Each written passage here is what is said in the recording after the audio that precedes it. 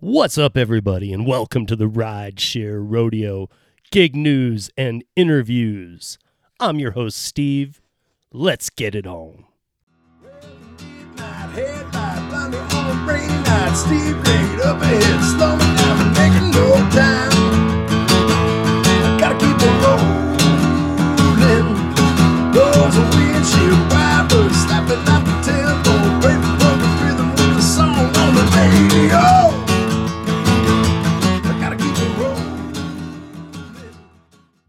What's up, everybody, and welcome to the Rideshare Rodeo Podcast number 310. Happy day after Christmas. This will be just want to make sure I'm getting that correct. This will be the last podcast of the year. Yes, it will.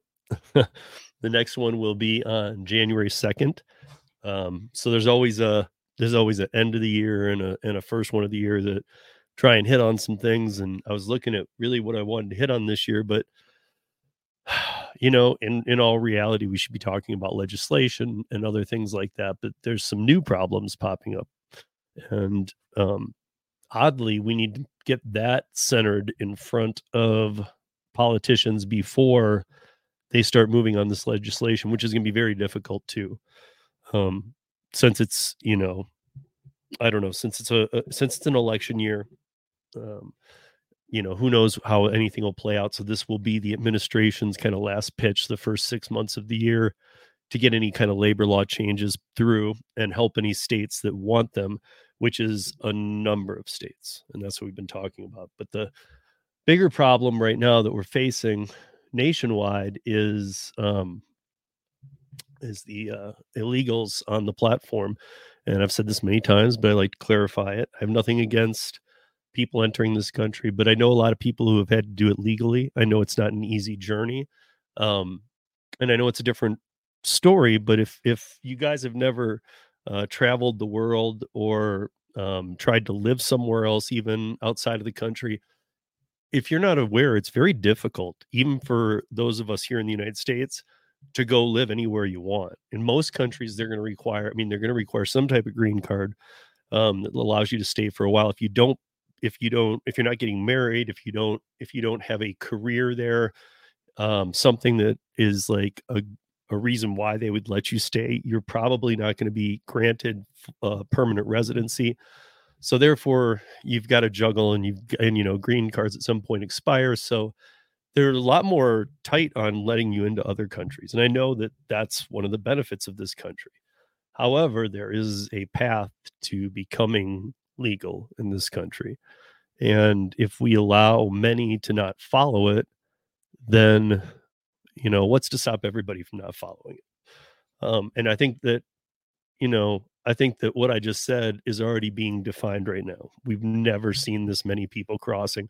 And, guys, this is no longer even a political statement. And I love it when things get to that level where it doesn't have to be a political statement, because everybody recognizes this problem.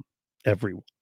They might say it in different ways. They might approach it differently, but everybody I know recognizes a huge problem with this going on. From fake accounts to, somebody brought up a good comment on a video I made regarding this just recently. They commented on there something that I just hadn't thought to say, because I think a lot of you already know this, but a lot of these apps can allow you to onboard anywhere you want. So if you go get a DoorDash account through the Facebook Marketplace for a rural area, or a DoorDash account, you can go use that DoorDash account anywhere you want. So you can go dash around the country. So you can get it in a market where, they're going to be in this market, but then they go work in other markets. And that's what we're seeing too by this illegal patterns, is lots of people just triple saturating and taking offers none of us would ever take. And it's a whole problem of its own, because a lot of these people, to a lot of them, even taking all no tip orders and working a 12-hour day can be making up to 10 times what they made in their country. So if they're able to cross illegally, work here illegally, not pay all the insurance dues that we pay on vehicles, not have to onboard to these apps properly, not going through security checks. Let's face it, guys, the people renting these accounts, you don't even know who any of them are. I mean, there's no accountability. DoorDash is aware of the problem, and so are other apps too. I'm just singling out DoorDash because they're very aware of it. And although I don't think facial recognition is fully there yet, I don't think that like over in London, they've done a lot of testing with the Microsoft system, hopefully move past that. But facial recognition has gotten a lot better, at least to the degree where if it doesn't work for you, because a lot of times it was low lighting and stuff. So if that was a problem until it is fixed, just turn the lights up. But if it is a problem, there's still verbal passwords that you can use to get on. Because look, even if the facial recognition were to say this isn't you, but it allowed you to chat with a representative right away and you needed a verbal password and all this, that, and the other, or a two-factor authentication with the phone origin, something that really holds an accountability to the account would really cut down on this. And the thing is all these companies already have facial recognition. They've just recognized what I've talked about many times, which is it's just not there. So we don't use it as often as we need to, but we know it's there. I don't do DoorDash very often. And I just recently did like 8 DoorDash blocks. So on those blocks, I actually did have to use facial recognition a couple times. And yet I know DoorDash people who do it every day this calendar year who said maybe once, maybe nonce they had to use facial recognition this year, maybe no times at all. So to me, it's definitely there. And even with my account, I think that's a good, I mean, it's an indicator. It's not a sign. It's not a big enough study. There's not enough big enough amounts of cases that we looked into. I'm just talking about mine. But if like the people I know who maybe didn't get any visual, no facial verification requests throughout the year and dashed every day, let's say, of the year. Now, maybe they took some off, but let's just imagine they dashed every day. Now, I just over the last month or few weeks, 2-3 weeks, dashed eight blocks. And on those, I had to facial recognition 3 times. That shows they do recognize, hey, this account hasn't been used lately. Let's facial recognition this guy. So why aren't they doing it with the other accounts? Because we're really not hearing about accounts being shut down. I don't know. Very concerning. We'll come back to that in just a second, though. I wanted to real quick talk about this too. I know that you guys remember me talking about the DoorDash driver who shot the YouTube prankster at the Virginia mall. So we got into this a couple times, and you know what we didn't really see was that we talked about this, that he was okay. His name is Alan Colley, the guy who was the shooter. And for those who don't remember, a quick recap of this: Alan Colley, 31 years old, was delivering DoorDash. He was picking it up inside of a mall in Virginia, and as he was leaving, or as he was there at the counter waiting for the food, Tanner Cook, age 21, who is a social media prankster, came up to him and started getting in his face. And eventually, Alan Colley got the food. He put it, he was taking it away. And as he was walking away, Tanner Cook came up behind him and started talking and shoving a phone in his face. And there's a lot of language missing. There even was at the court case, but so he was doing all that. And then Alan Colley pulls out a gun at extremely close range. If you haven't seen the video footage, you can find it just by searching YouTube prankster shoots DoorDash driver or dasher. But he pulls it out at extremely short range and shoots Tanner Cook in the gut or in the stomach. And this was at the Dulles Town Center Mall in April. So what we didn't realize was that, so ever since then, and it's not maybe even that we didn't recognize it. It's just that I'm not even sure we ever really said it, but Alan Colley did, because we were questioning like how the jury came to this decision and whatnot. And they came to the decision that, so in September, a jury found Colley not guilty of the most serious charge of aggravated malicious wounding. However, jurors handed him a guilty verdict of unlawful discharge of a weapon in an occupied building. So we were talking about that. I didn't know he was actually put into jail, which makes sense. So Kali went into jail in April, and I guess I kind of thought maybe we were waiting to see like what kind of time will he get for this, but I don't know why I'm reading it now, but it was missing from a lot of articles was that he did spend 8 months in jail, and they applied that towards his September court date, and then just 2 days before Christmas, he was let out of jail. So he has been in jail this whole time, and that's for the unlawful firing of a weapon, um, inside of, basically inside of a mall. And I guess the thing, to take note on is I think a lot of times we talked about that, there was, we kind of knew. We were like, well, won't he get charged with the unlawful firing of this? And I think we even had discussions where it's like, yeah, of course he probably will, and he'll face some this, that, and the other charges. I guess we didn't really understand that he already was serving that. I just thought he had to wait till the trial and then he'd have time, but because of it, they just did time served. And so he's already out. So they were really over the top certain that this guy was not too far out of his rights. And I'm not saying one way or the other. We're not reopening this can of worms. I'm just saying that, and it's interesting to see that, and it's interesting to see in Dulles how they treated this, because from what I've been told from a few people in that area, it's actually not a place where you'd think this crime would be treated that way. There are some states where, a lot of people who responded to things we were discussing said, oh, of course, like you didn't do anything wrong. You can't push people around like that.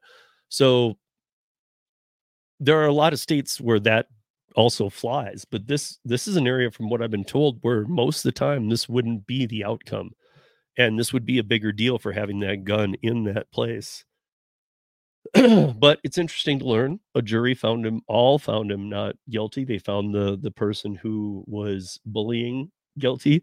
And so, this being the last podcast of the year, I guess one thing I will say is, hey, watch who you screw with.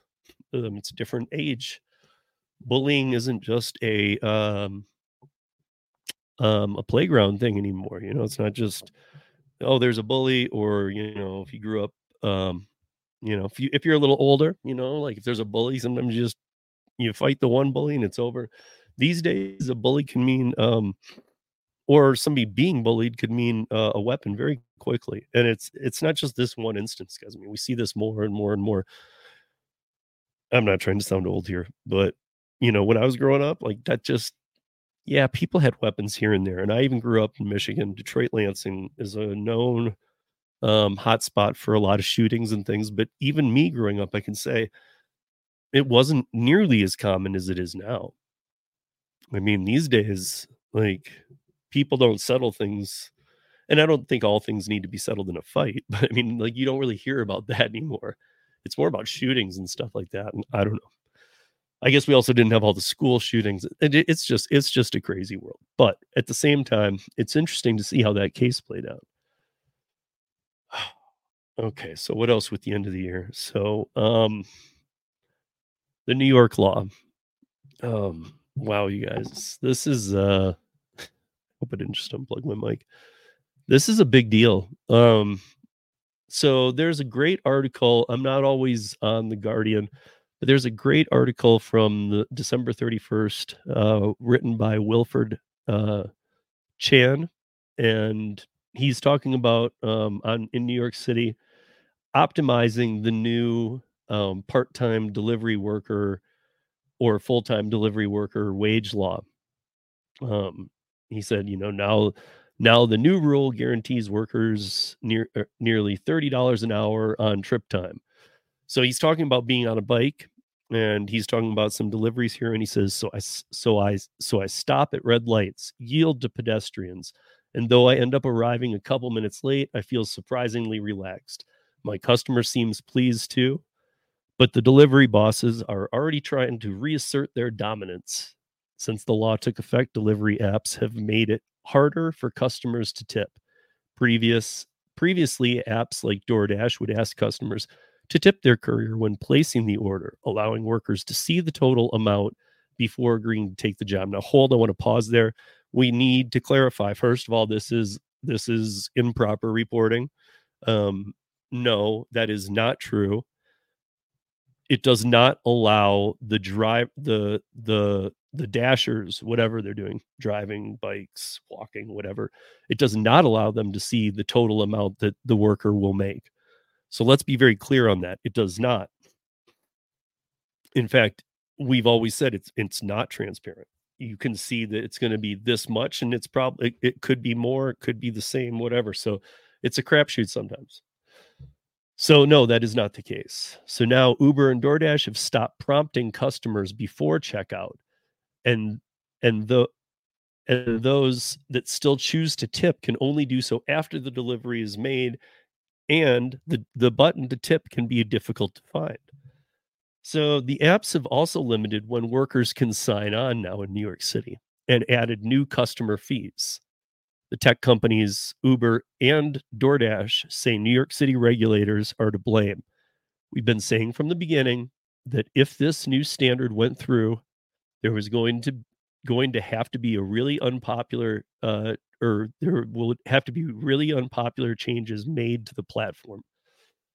Now, this is kind of what we were talking about, was that when you see this minimum wage law, they definitely spun it to their advantage so that the customers think, wow, they're making $30 an hour now.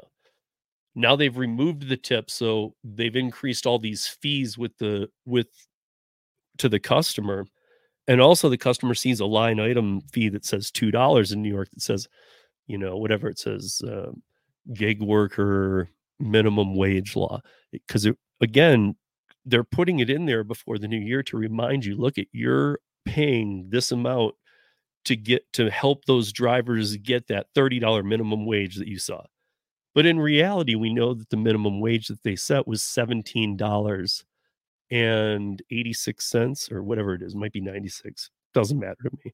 Regardless, they call it 30, but it's $17.96, and that's because they've already done the utilization rate and said that only 60%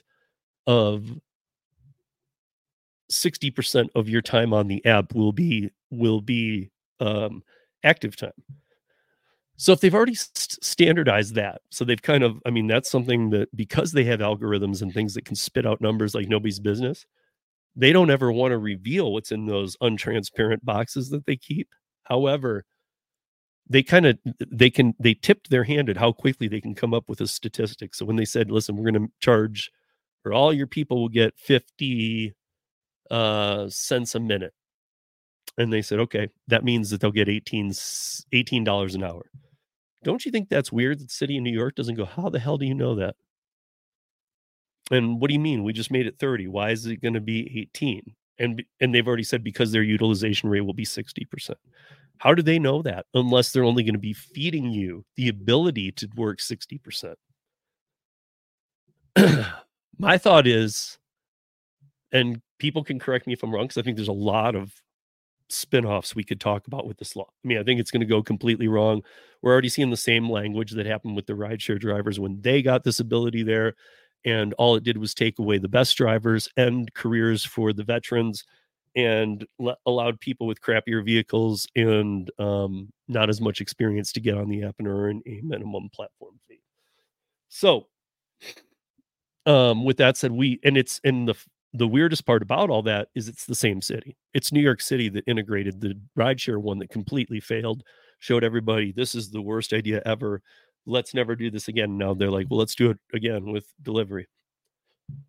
Look, there needs to be changes to delivery. There's no doubt about it. And they are coming next year. But this jump in New York City, I think, is going to be a lot more devastating than people realize, because right now, DoorDash and Uber Eats and stuff, this wasn't even required of them till February. So why on earth are they in December, 2 months beforehand, paying drivers more? Because let's be honest, I don't like beating around the bush. Look, they've never cared about paying you a penny more. In fact, they're always trying to find a way to scrape that penny off. Like some of the smaller apps that I like a Curry and things like that, they come through in straight bids. And the way the platforms work is more on a static percentage basis, or a sliding scale static percentage basis, meaning if they're working with the larger vehicles, they might be taking a larger percent for the loading fees because there's other fees involved and stuff. But if they can make sense of all that, that's fine. But using a completely dynamic pricing model where I could be standing next to somebody in New York City, we're both on scooters, let's say, and I see an order come through and I don't take it, and then he gets the same order and it's got $2 added to it. They have already figured out which workers do what for what and who are our best. So one thing I would say for sure is that my guess is in the new year, first of all, they're already running this now because it makes them look amazing, because they said, never mind, forget February, start running this now and allow drivers to get the 50 cents a minute now, and let's put the tipping at the back end so that all this happens over the holidays. And right as the new year pivots, January kind of dies off anyway. I'm sure in New York City it's still very popular, but I mean, just the overall delivery work dies off in January. People are, after the market tapped, the holidays are past. And after that, it'll be a little more buried. But what it did is make them look amazing right now, because they were able to contact every publication, every news outlet, whatever. Because news outlets, almost all of them, are tied to either Uber or DoorDash. Like, we know that, like if a publication's in bed with Uber, does that mean that you will never see a bad article on Uber? No. They do have writers who sometimes they bring in for perspective, no matter who their backers are. But even those have to go through editors and the publishers who say, listen, tailor this language back a little bit.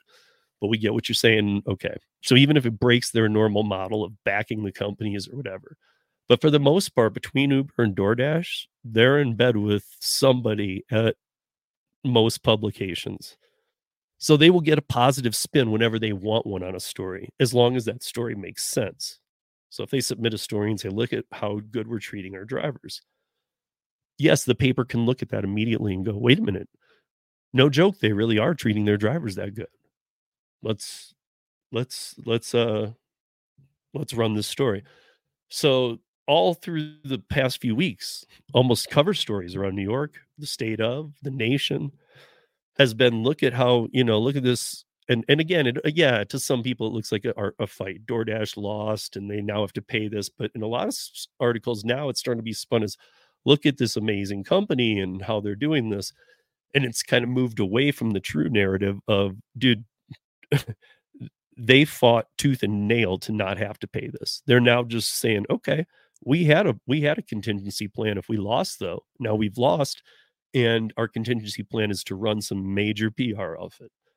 And that's what they're doing. And come the new year and come into February 8th or whatever it is for the actual date that they must follow the law, my guess is we will see many claims from the gig app companies / aka the Flex Association, which is the gig app companies combined, the giants.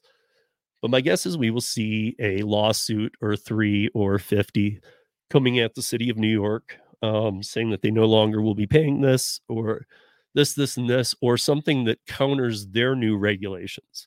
I mean, they're already they're already saying how many they've reduced the amount of people that can be on the platform by a lot.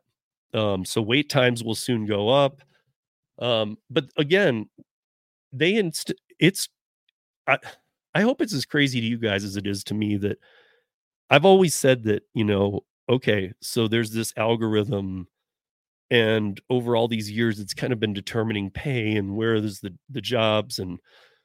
But here's the thing, like, I've also said that, don't you think that since 2008, 2009, when Travis launched Uber, don't you think in that almost 15 years that there's been an algorithmic gain by these companies where they literally can spit out a piece of data about all of us that is almost insane that they know? And I guess that's what I'm kind of getting at is, New York said 50 cents a minute is what you're going to pay active time drivers. And they said, cool. So $18 an hour, because we'll keep them active 62.4% of an hour.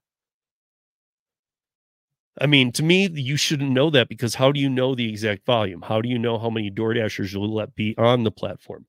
how are you going to determine which ones get taken off the platform or off of their dash? Like how are you like ending a dash? I mean, like, I don't know. There's not enough out right now to tell you that. Right now, I feel like they're just going with business as usual. You can still dash, all the things that people are looking for, and they're letting the workers dash when they want. It's around the holidays. They're letting the people start to see that tipping is going to be more buried. So the people like somebody like me who'd be like, wait, where is the option to tip, even if I'm paying too much for the service? Again, guys, this is a luxury service. All gig apps are a luxury service. So if you're using them, you are it to me anyway, it's the same as going out to eat. If you're using delivery apps, you have enough money to go out to eat, and you have enough money to tip. Now, I know there aren't all these fees when you go out to eat at a restaurant on its menu. However, when you use these luxury app platforms, there are fees. So you have to remember that the tip comes after. I've always been an advocate to call this a bid anyway and not a tip, because it is a bid. It should, I mean, I've said this before. I'll stick to this because I know there's more to it. And I actually have a lot more ideas, even ones that I've broke down to see like actually how detailed could we get this without it being annoying. But the bottom line is at the end, just like everything else that they're adding, okay, here's all the food that I want. Here's what we're going to order tonight. Here's the total. Here's the processing. Here's the service fee. Here's the $2 New York fee. And then it should just have, or let's not use New York for a second, but here's the bids. And this is where you could say bid 0. But bid 0 should show you a prompt saying, hey, not tipping the drivers anything means they're not paid anything. Because I'm an advocate of removing base pay altogether. The apps would benefit from it. The drivers would benefit from it for sure, because the customers wouldn't get their food. So would that make the customers never use the apps again? I don't think so. But it's always in the way that the apps want to train the customers. And right now they're training the customers. In New York, we can see it in real time. Don't worry about tipping. And you've seen the news. Our DoorDashers are making $30 an hour. No, they're not, because most of them aren't active for an hour. And we already know that the goal is to get them down to an active 60 to 65% of the time. So even if right now during the holidays you've got them active all the time, they're like, this is pretty cool, making $30. I can already tell you, I've talked to a lot of people who have seen the tip decrease big time. And we already know that's integrated. So, I mean, are they making more right now in New York City, the drivers? Only they would know. And each of them, the few I've talked to, some have said not real differences. Some have said they've already noticed a hit in the pay. And that's what happened with the rideshare driver people that I knew. The veterans almost immediately realized, wait a minute, no, not only this will hurt my pay, but it already is. And I think that that's what has happened here, is that they're already saying, wait a minute, I'm not getting my tips.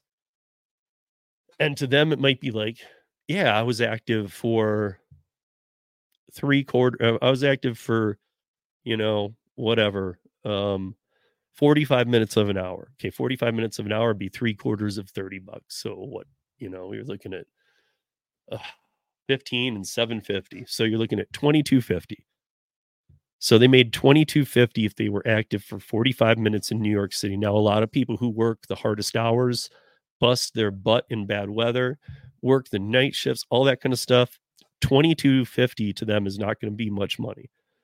And if that's like above what New York City says is going to be the control number of what minimum wage will be, is it going to be $18? That's 60% optimization of every hour. That means you will be lucky to be able to occupy 60% of your time on the app. So I'm way above that with 3/4. I'm at 75%. And already there, drivers I know are saying, I'm not seeing the tips. I'm sure part of it's because they've removed it, because I know that New York City, of all places, that's a place that understands tipping culture, and they do tip. A lot of people there live in apartments and high rises and stuff, so they're very used to tipping. I mean, like a lot of us are, but very much so there. So how does this fare? I don't know. I do know that I wouldn't want to be there. I wouldn't want to be working under this system that could appear okay. I've talked to some who thinks it appears okay. But to me, the legislation that we're looking at, there's only a couple states that are truly going for like what we believe at driverrights.org. Let me put that up here anyway, just in case I run this on the YouTube channel, which I might. I'm going to put this up because I haven't in a while. So you guys, if you have not, driverrights.org. Okay. If you have not been to this yet, please go to this website, driverrights.org, driverrights.org. You will see that this will come into play next year big time. What we are doing there has over 70,000 signatures, might even be over 75,000 now. But and that's nationwide. That's not worldwide. That's just here in the United States. But we have over 75,000 gig workers who have signed their name to what we think are the basic standard rights.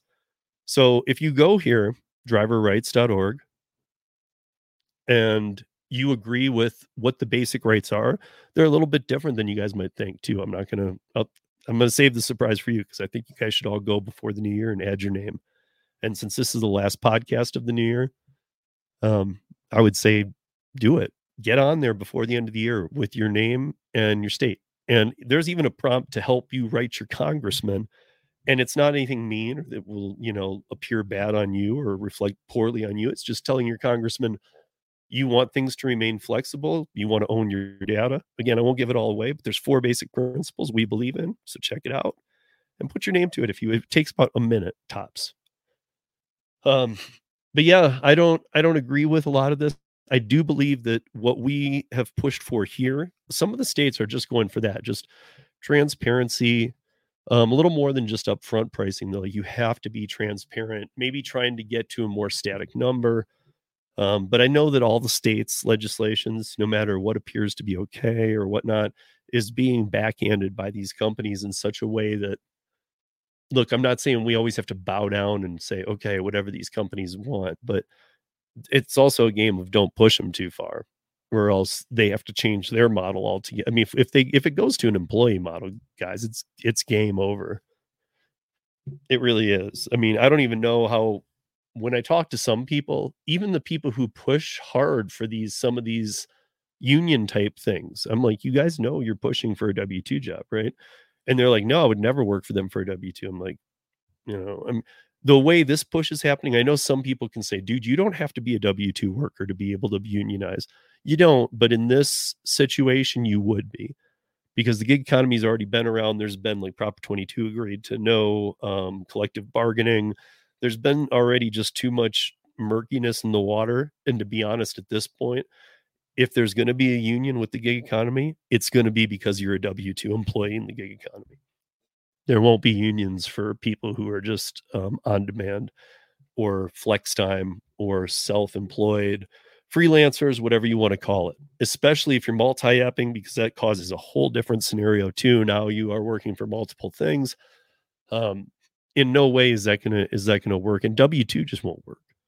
We already know that even if California was going to pull out before they allowed the Prop 22 vote after AB 5, but even if the gig apps were going to pull out of California, they were still ready for a long battle where if that battle had lost, the only thing they could have Hail Married and tried was the franchise model. And under the franchise model, you would have people having to reapply for their jobs. So let's say if the franchise model came down in a state. So do you want to be a W-2 worker? I'd say no. So already I'm out. Luckily that would help maybe somebody else's chance. But here's the thing. Nobody is automatically carried over if it goes to franchise or a W-2 model. You now have to apply for your job with a franchisee or something. And you also have to work where they tell you. You have to work when they tell you. I've interviewed people who have said, flexibility would be gone. The only people that have argued it have said it doesn't have to be gone. I'm like, it doesn't have to, but you can't name one career in this world that is a W-2 position that just lets you come and go whenever you want and work whenever you want. And I've challenged them all, and nobody can tell me one. So if there's not one, then I can tell you these gig apps are not planning on being the first. So, look, I've been doing this for a long time now. The website's been going since March of 2017. I've been working the gig economy rideshare since 2015. We are now in the final days of 2023. So, it's going to be about 10 years in the gig economy for me almost. I have a lot of classical gig economy work too. More of like, location services like production work, staging, lasers, lighting, sound, all that kind of stuff. But so in New York, we're going to see a lot of people hurt from this. And that's too bad. It really is. Sorry, guys, I was trying to get to the website here. By the way, let me plug that real quick too. Might as well throw it up. I'm sure this is somehow going to run. So just bear with me, guys. This being the last one of the year, I'll probably run it as it is, even though it's just me on here. So the website used to have to go to uberlyftdrivers.com. That was the website from 2017. Stayed that way till 2020 when I started the Rideshare Rodeo audio podcast. And then it was 2021 that I came over to YouTube and other platforms. But the audio podcast, ridesharerodeo.com, always just forwarded to uberlyftdrivers.com. Now you can go to ridesharerodeo.com and let me put it up there. You can go to ridesharerodeo.com. And from there at the top, you have home, gig news, blog, subscribe, para, YouTube, and other social medias. You can also pick Google, Spotify, Amazon, Pandora, TuneIn, iHeartRadio, Player FM, and a few other popular pod players to listen on. Or you can listen and download every podcast from the landing page of ridesharerodeo.com. This episode is 310, so there's 310 to download going back.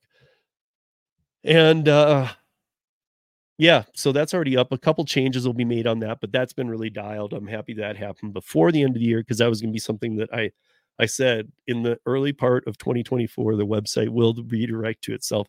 And it's always nice when you get ahead of something. So it's already live. There will be a couple changes in the new year, but nothing where I'm saying hold off.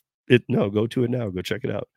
Because it's kind of the hub now for everything. And the second one over, Gig News Blog, that'll launch a new tab, which will launch Uber Lyft drivers, or what is now coming up on 7 years of a daily news post.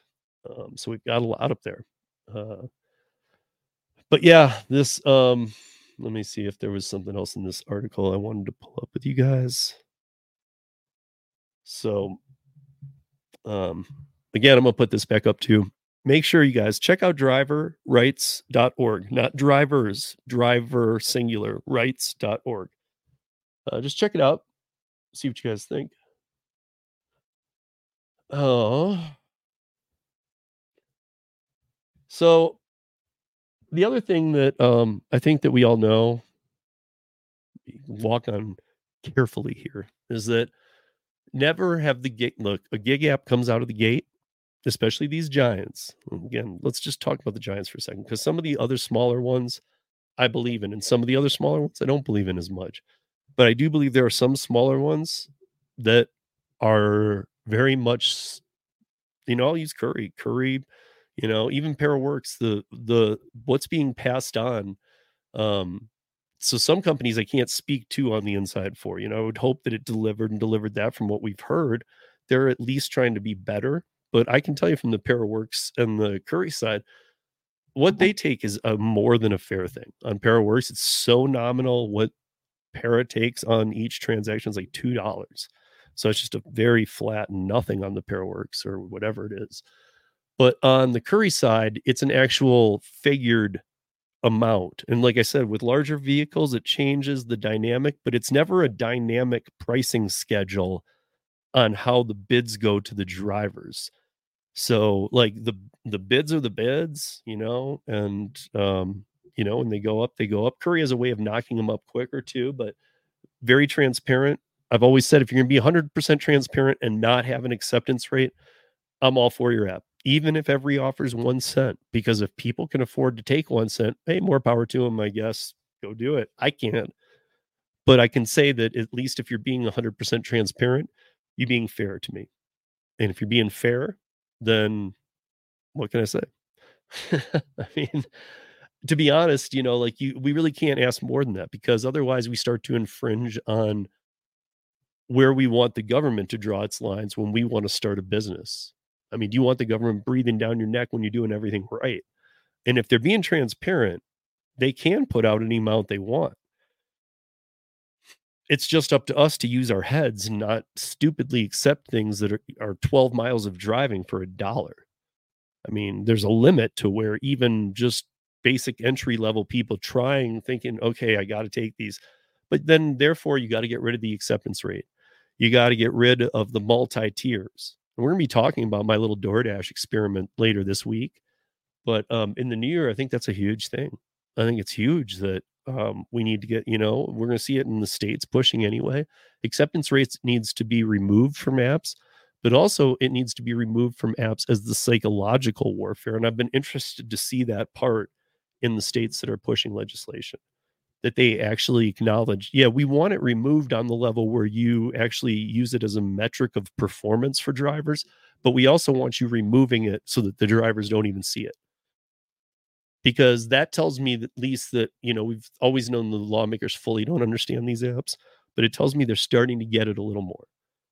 Because if they say, listen, we understand that if you remove acceptance rate, it's not a factor on a metric on them. Okay, that's what we're asking for. But we're also asking you to remove it completely from the app because there's no reason a driver should have to see that. To me, that's a big deal, because I do think that, we know for a fact a new driver on a platform, look, most of them don't come to YouTube and other things first and see, okay, let me do 20 hours of research before I turn this app on. Once they turn it on, they turn it on. Once you start seeing those kind of numbers, it'll take you a while to go, wait a minute, why does it change colors on my on-time deliveries every 10% I go down? Why does the number go? Why is there a number? Why is there an acceptance rate?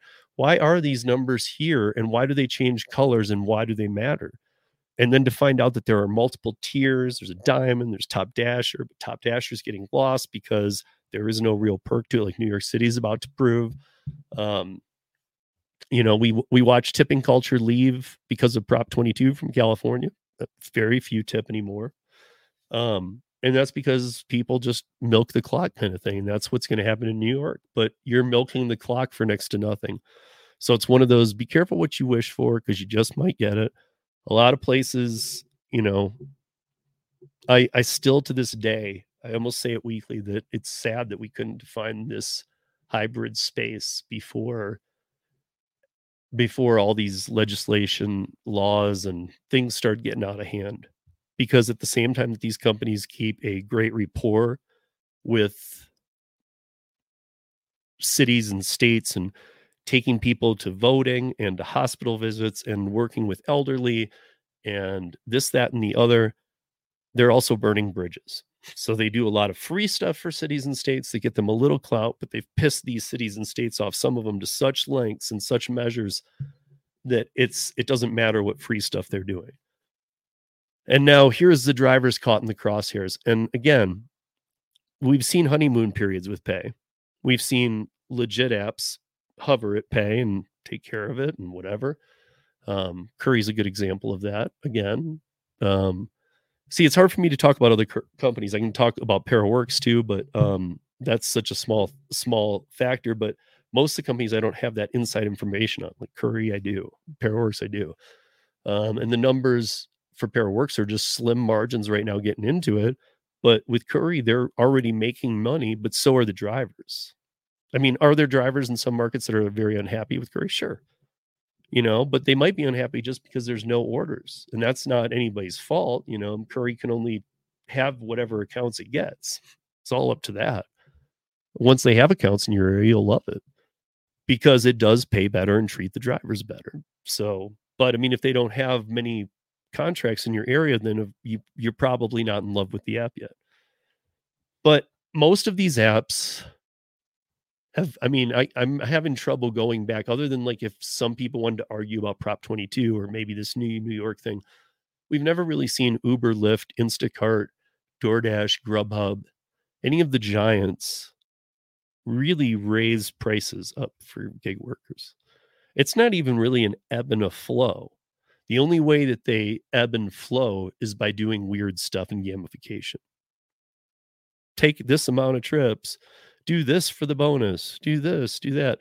And I mean, heck, we know some of the most veteran people who only go out and work when there's the bonuses or the games, and yet they're against these.